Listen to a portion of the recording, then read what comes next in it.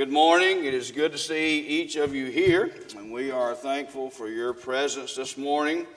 The weather is beautiful outside, and we are thankful for that, and just makes things a little brighter and a little more enjoyable when we got good weather and good temperatures and things. I also want to mention little Alyssa that usually sits back there, Andrea and the Metas and all those. I think she had COVID. I got a message from her last night. I think it was late, and so we want to remember them. I think she's doing better, but let's remember her in our prayers as well.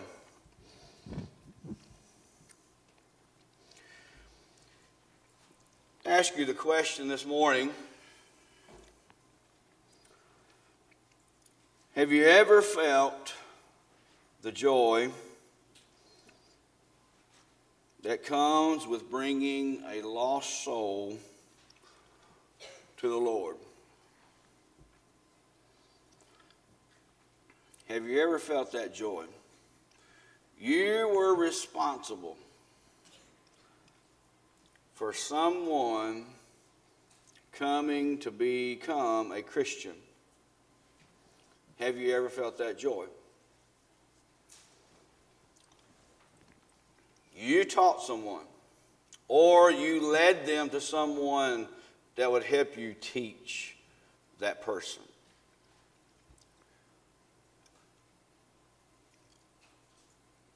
You know, so many people rob themselves of that joy.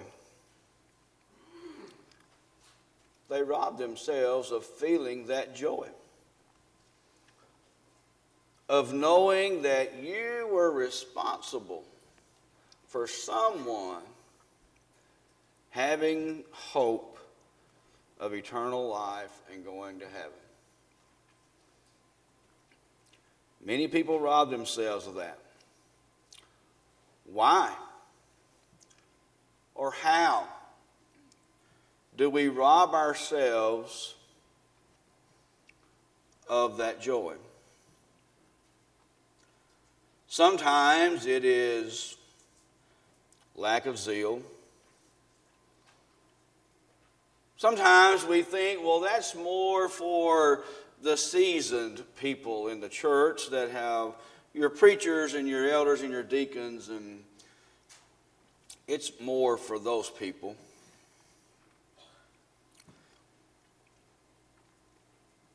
Sometimes it's because of intimidation. That's what I want us to focus on for the next few moments that we have together.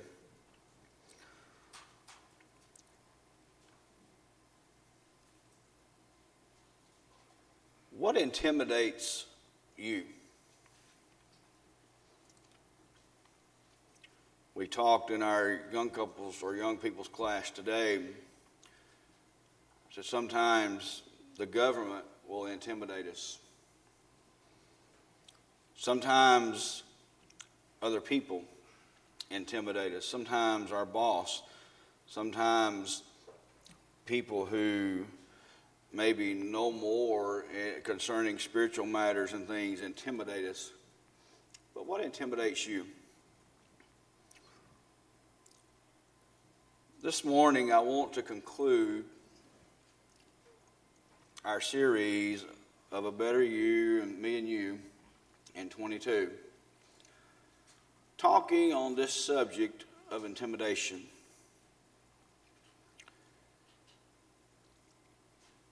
And that joy that we often miss because we are intimidated. I can remember some 26 years ago. I was working in a plant, and one of my employees that worked on the factory assembling line or the line, she and I had a conversation. And we began to talk. about God and religion and Jesus. And as we began to talk, interest began to come even more about wanting to know how to go to heaven. So my good wife and I, we set up Bible study in our home. Back then, we used the Jill Miller film strip. We still had those where you turned and we showed it on our curtain or on our wall, one, I can't remember. And we had several studies with this lady. And another lady from work came. And I can remember one night, we finished up about 9:30, 10 o'clock, or a little later. This back before we had kids. But she said, I want to become a Christian. We went that hour. By 11:30 or so, by then, going on midnight.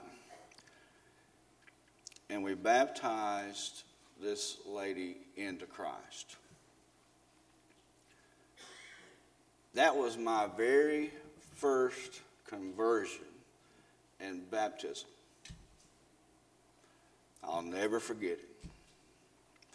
The joy that I couldn't even sleep that night. I was so happy and so joyful that I had developed the ability at such a young age, an immature age, that I had come to a point to where I could actually teach someone and baptize them into Christ and give that person hope. Not only was I happy for her, I was happy for myself. That joy. And I can tell you, I was intimidated. I was scared to death. My wife and I would rehearse what we were going to say because we were so scared. Because we were afraid that we were going to do something wrong, or we were going to say something wrong, or we were going to turn off the conversation. And we prayed and we prayed, and Lord, help us to be able to teach this person. But that great joy that came with that. You know what? Where intimidation comes from? Oh, we can, psychologically, we can take and narrow it down. But you know where it really comes from? Satan. If we are intimidated when it comes to doing godly things, or good things in godly ways, like teaching people and worshiping and those types of things, and good works as we go about our life, it's Satan. Satan is using something that you and I feel insecure with right now in your life to intimidate you and I from doing what we really need to be doing. That's what it boils down to. Satan is using something. Now, I don't know what it is in your life. I can tell you what it is in mine. But he's using something in your life and my life to intimidate you from either talking to that person about Christ or doing those good works and those good things in godly ways the way we should be. You notice our text this morning, the woman at the well, we often say. Jesus knew a lot of info about her. She's later going to say, he's told me everything that I've ever done.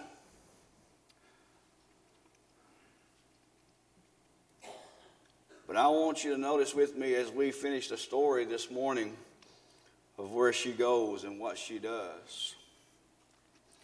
But first of all, let's talk about just a few things. What can intimidate us? Number one, lack of experience. Young, old, or a young Christian,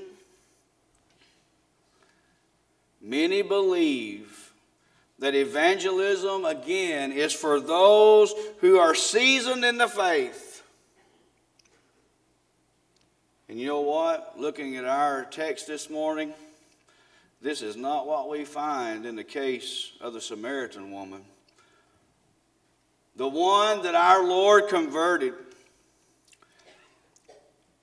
As you read on through that text, as you drop down to verse 27, and she goes on, she's already tried to change the subject about worship and this, that, and other to take some of the focus off of her. But go on down to 27 and 28. The woman said that she what? Left her water pot and went her way into the city and said to the men, "Come see a man which told me all things that ever I did. Is not this the Christ?" She had not been converted very long when she started telling others about the Lord. Not very long at all. Do you say this morning that she knew everything she needed to know? No. She had just been taught. She had just been converted. She had found the Messiah, and he was willing to give her that spiritual living water that she would never thirst again. You see, our Lord had to take her through that thought of that water, like we know, H2O, will satisfy your thirst for just a little bit. But he says, I got some better water than that. I've got water you'll never thirst again.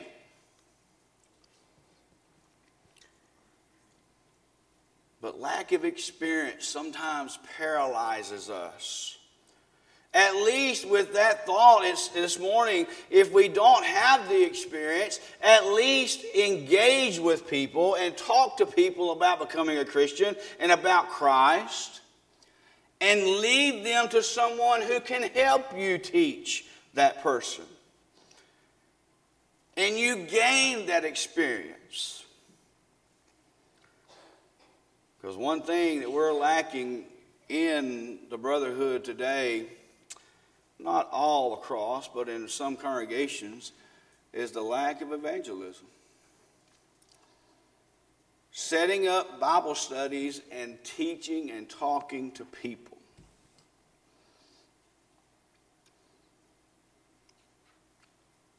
And I believe that this lesson is fitting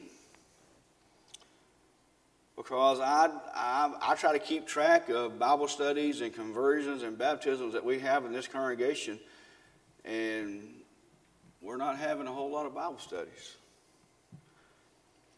So I think it's something that we need to really think about and be notified and be made aware of. There's something that we need to increase and do better at, if you will. But lack of experience sometimes can intimidate us. But what about lack of Bible knowledge?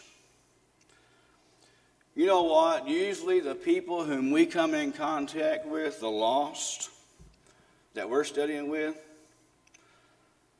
don't have a whole lot of Bible knowledge. Sometimes they have none at all. And they don't need us to understand the difficult books of the Bible. They don't need us to understand the book of Revelation, which is not hard to understand. But they don't need us to help them understand the weightier matters, if you will, the difficult things. They need us to help them to understand the basic principles of becoming a Christian. And that there is a Christ. And Christ died for you. And there's going to be life beyond this life. And it's going to be an eternal place called heaven. But there's also a hell. People need those basics.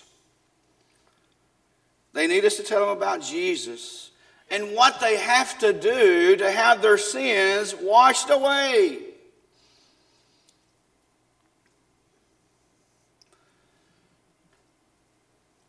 Notice that this woman made an invite, didn't she? She left her water pot and she went in the city and she said to the men, "Come see a man, which you told me all the things I've ever did. Is this not the Christ?" Then they went out of the city and came unto him. What'd she say? Come see this man. He's got to be the Christ. And you go to the book of Acts in chapter 8 in verse 35. And we read, and the Bible says to us, then Philip, you remember the story, the Ethiopian eunuch, riding along in a chariot. Philip joined himself to him. Do you understand us what thou readest? And he says, how can I, such a man, to teach me? And notice in verse 35, Philip opened his mouth and began at the same scripture and preached unto him what? Jesus. Sometimes intimidation in the areas of experience, lack of it, lack of Bible knowledge. What do we see here? We see a man who does not have as much as Bible knowledge as what Philip could have said. Well, I don't know. He's part of the queen's court, and he's probably a whole lot smarter than I am, and I just don't know if I can go and teach him because he'll probably make me look bad. What did it say?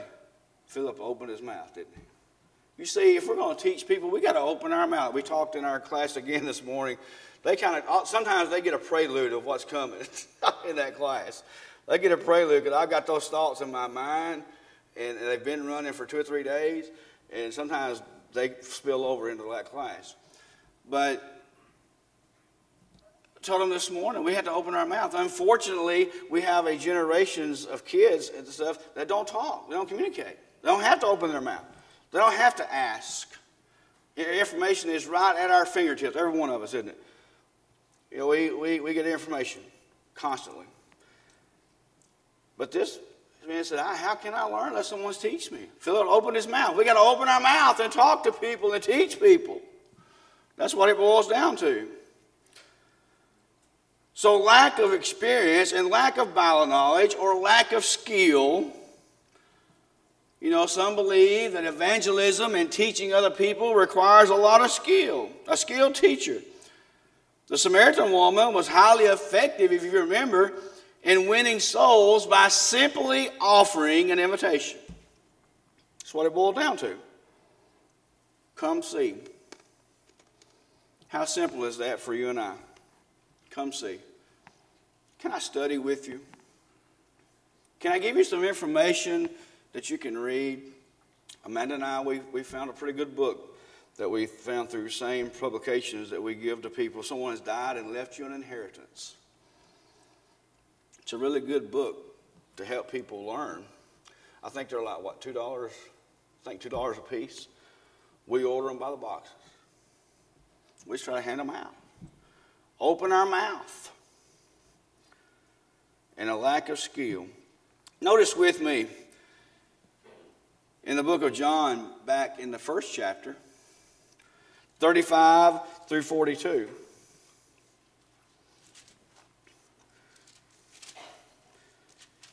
And notice what we see here. We see Andrew finding the Messiah, coming in contact with Jesus. And what did he say? They were following him. He says, what seek you in verse 38? Then they said to him, Rabbi, Master, where dwellest thou? He says, come see. And what happens in this story? He goes to his brother, doesn't he? Andrew did the same thing with his brother Peter in John 1, 35 through 42. Come see, just like the woman at the well. Come see this Messiah. Come see who he is. I think sometimes intimidation becomes as well because of possibility of rejection. You know, we have a hard time being rejected, don't we? We all want to be liked. We don't want to think that someone says, "Oh, I don't like what you're saying. I don't like what you're doing." The possibility of rejection. The apostles faced this same obstacle, and yet they never allowed it to prevent them from continuing on the mission or in the mission of Jesus. Acts 5 and verses 41 through 42 says they were before the council. They were beaten. And it says they went away what? Rejoicing. They were rejected. Jesus was rejected. The Scripture says to be thankful that you're rejected. Be thankful that you're made fun of. Be thankful that you're looked at being different. But that possibility of rejection. But we're afraid, oh, they're going to get mad at me. Oh, they might quit being my friend. They might unfriend me on Facebook. Or they might quit going out with me or playing golf with me or inviting me over for this or that. Sometimes we're intimidated by rejection. And not only that, sometimes we are intimidated by the baggage of the people, of the ones who are lost. It is not uncommon for disciples and Christians to fall into the trap of spiritual soul inspectors. And what I mean by that is we want to inspect people before we engage them about Jesus. Well, they're a homosexual and they'll never change. Oh, they love their alcohol. They'll never change. You know what? If we never put ourselves in positions where alcohol is there, and I'm not saying that we go and hang out at the bars, okay? But if we know people are engaged in those things, and we never put ourselves there, they're never going to hear the truth. I had an opportunity this weekend to speak something.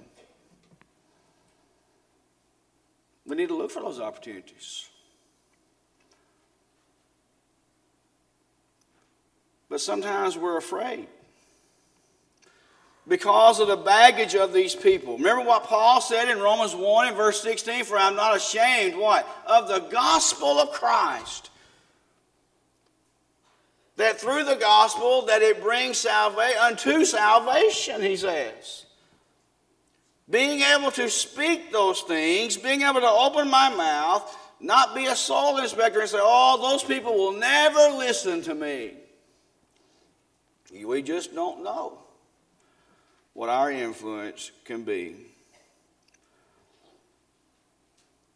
They'll never give up those things, that drinking or that cursing or the fornication or the adultery they're living in. We never know. So this morning we've looked at things that intimidate us, but real quickly in the last few minutes that we have, how do we become a better you when it comes to those things? I want to offer you 4 suggestions. Number 1 is we need to develop a strong zeal, a passion for Jesus. How do I overcome all these things? How do I better myself in teaching people and evangelizing people and setting up Bible studies? Is I need a stronger zeal. You know, it's that old adage, I got to have some get up and go about myself. I can remember my grandfather and my daddy would use this adage. He said, my get up and go was already gone when they was tired. Sometimes I think as Christians, as we settle in the church and we get older and we put ourselves on a shelf as a monument or a museum of saints and says, well, I've done my due. I don't have to teach anymore. I don't have to do this. I don't have to set up Bible studies. I don't have to teach classes. I don't have to do these things. And I'm going to put myself on the shelf and I'm going to be a model person for everybody else. That's not what Christianity is. We need a zeal. We need to bring back zeal in the brotherhood and right here in this congregation. The zeal. Oh, we take and try to talk to people. But if you fail, guess what? Just like a vacuum cleaner guy. They say how many hundreds of doors he's got to go to till he finally finds somebody who needs a vacuum cleaner? Same way in Christianity. Developing that strong zeal, a strong passion to tell people about Jesus. And I'm going to tell you what, when you develop that want to, it comes naturally. It comes naturally. To spark up conversations about him. You know, again, Paul, you go to Romans chapter 1. And I mentioned it just a moment ago and referenced it. But let's go there and let's look at what Paul felt like his responsibility was. In Romans chapter 1, and starting in verse 14, Paul says, he says, I'm a debtor. He says, I have a debt. He says, I have an obligation to Christ and to God.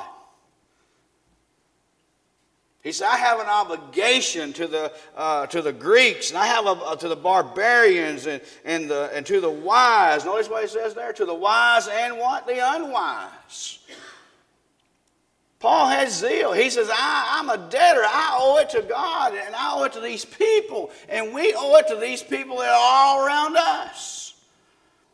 We sing that song, you never what? Mention him to me. Boy, I don't want to stand on the day of judgment and know that my next door neighbor, I never said anything to him about Jesus. Because God's going to ask me. He's going to say, those people that live next to you over there, you never mentioned Christ to them. You never mentioned church. Those people you worked with, you never mentioned those people. You never mentioned it to them. Paul had that responsibility. He had that responsibility, that zeal, and that want to, if you will. Same to the woman in the well this morning. She had so much zeal, she was so excited that she left her water pot. She forgot what she came there to do. When we get that type of excitement about preaching the gospel and teaching the lost, guess what? Good things are going to happen. But we've got to develop that.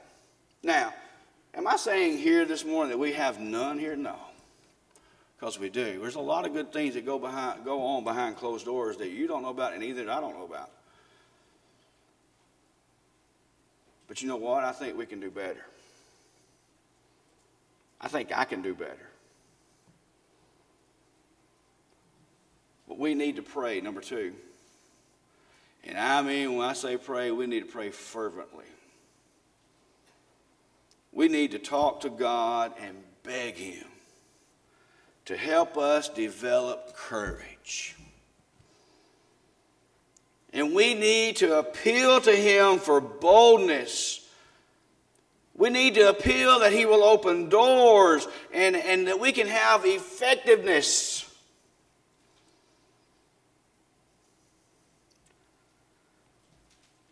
In our evangelism. We need to use prayer. We need to use and beg God for those things. In Colossians 4, in verses 2 through 4, Paul writes, Continue in prayer and watching the same with thanksgiving, with all praying also for us that God would open unto us what? A door of utterance. For the word, it says in one version, to speak the mystery of Christ, for which I am also in bonds, that I may make it manifest or shown as I ought to speak.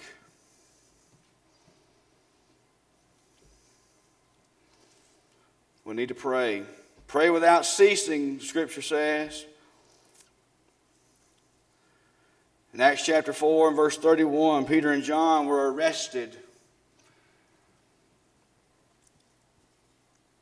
And they found other Christians, once they were released, praying for them. Praying that they would continue the work. Number 3, we need to start seeing people as they truly are. Start seeing those people in your environments as they truly are. Let me give you a news flash. People who are outside of Christ, people in Christ is the church, the body of Christ. The one he talked about, Matthew 16 and 18, upon this rock I'll build my church. The one that was instituted and put in place in Acts chapter 2 on the day of Pentecost. The ones the Bible, in Romans 16 and 16, that speaks of the church of Christ salutes you.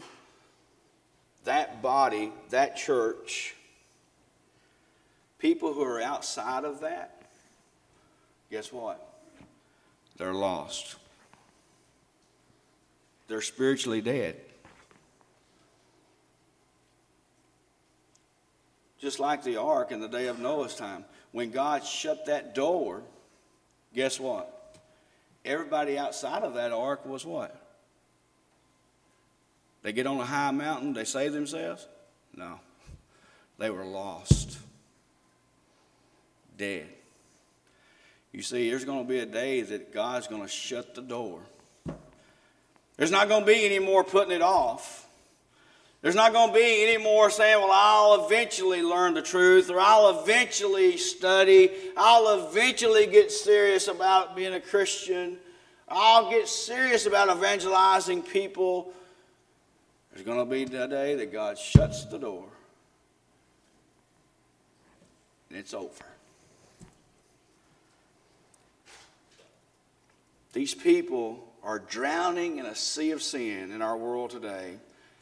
And they need us to help them. They need us. There are people around you and around me that need our help.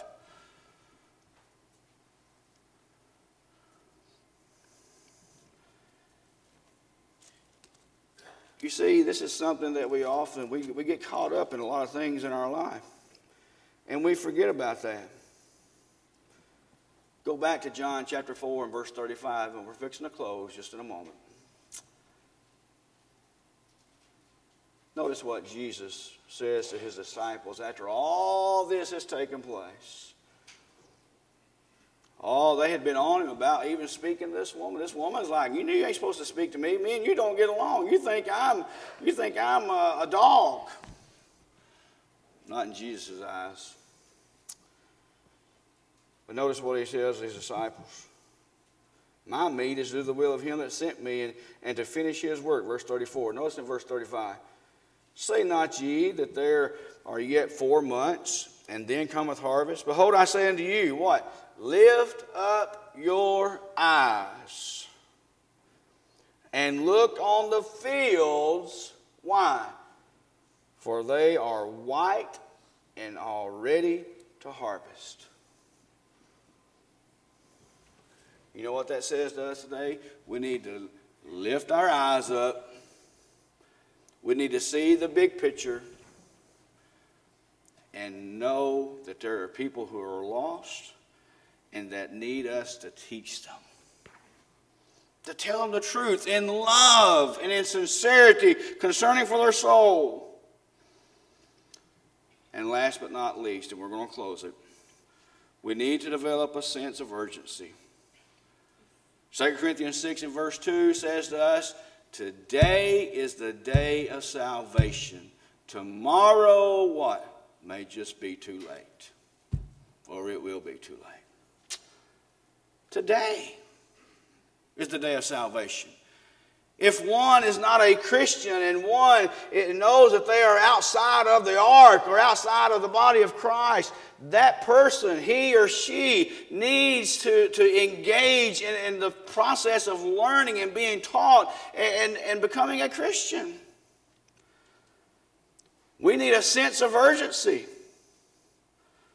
Today is the day to invite. Today is the day to try to set up a Bible study. Tomorrow is not promised to any of us. We've seen that in the woman, John 4 and 35.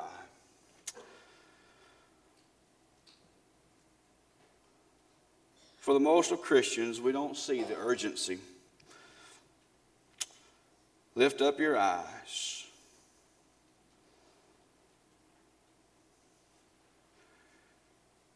You see, there is no more incredible feeling than helping someone come to the Lord. This morning I ask you the question, do you need help coming to the Lord? Do you need help? His hand is out. His hand is out saying, I'm waiting. Come. Things are ready. I'm ready for you. I will help you. I can remove all those sins that you've ever committed. And if you'll live faithful for me, I'll take you home to be in heaven with me one day.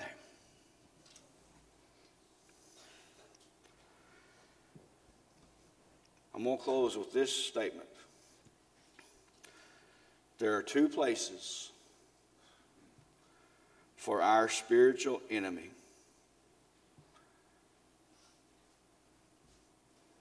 That hinder that he should be, and that being Satan.